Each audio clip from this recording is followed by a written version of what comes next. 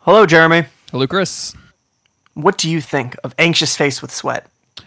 So, you know, in the last episode, I kind of cut things off pretty quickly because the blue was kind of weirding me out.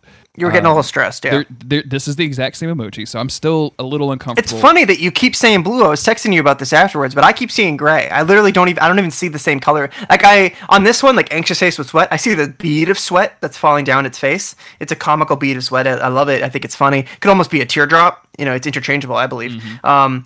I see that as being like a bright crystal blue, but the top part that you were describing as blue, I sort of saw what you were saying last time, but now I just see gray. It looks like it's kind of like ashen. Have you got your eyes checked recently? Like, is your eyes all? Have you got new glasses? I do have very poor eyesight. That's a thing about me.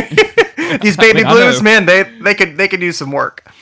It's But yeah, so it's the same emoji, and it still gives me the same kind of dark vibes, same kind of weird gray, like, you know.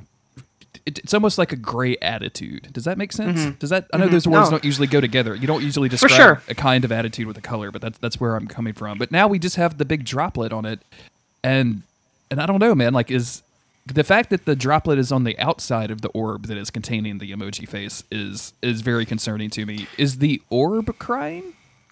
It just suggests a level of consciousness while the orb is enveloping the emoji. You know what I mean? Like, Fearful Face, it's almost like it got stunned by that basilisk from Harry Potter, and now it's like, oh, I'm turning gray. You know, it's just happening.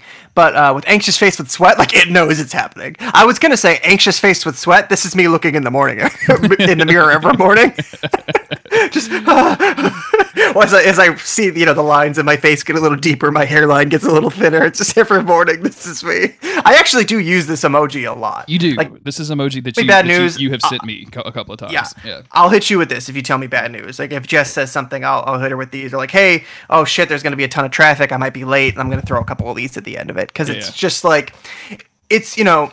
I think it's expressive enough with its gray matter kind of enveloping it. The eyebrows are like they're very worried. Their eyes are kind of lower. In previous sections, you've attributed these two dot eyeballs to perhaps a nose of some sort. Mm-hmm, and either way, it's a little bit disturbing to look at. But this is and again, you know, when you cry a tear, think about like when you cry, like, and think about like those big old alligator tears, right? Like when it just wells up in your eye, you're struggling to hold it back, and then finally it just drips down. Maybe it's in the middle of a Spider-Man movie and you're just way too high for some reason, and you just get kind of emotional about Mary Jane. Hey, I watched a movie yesterday. I went to the theaters and I saw a new movie, and I had tears in my eyes. There you go.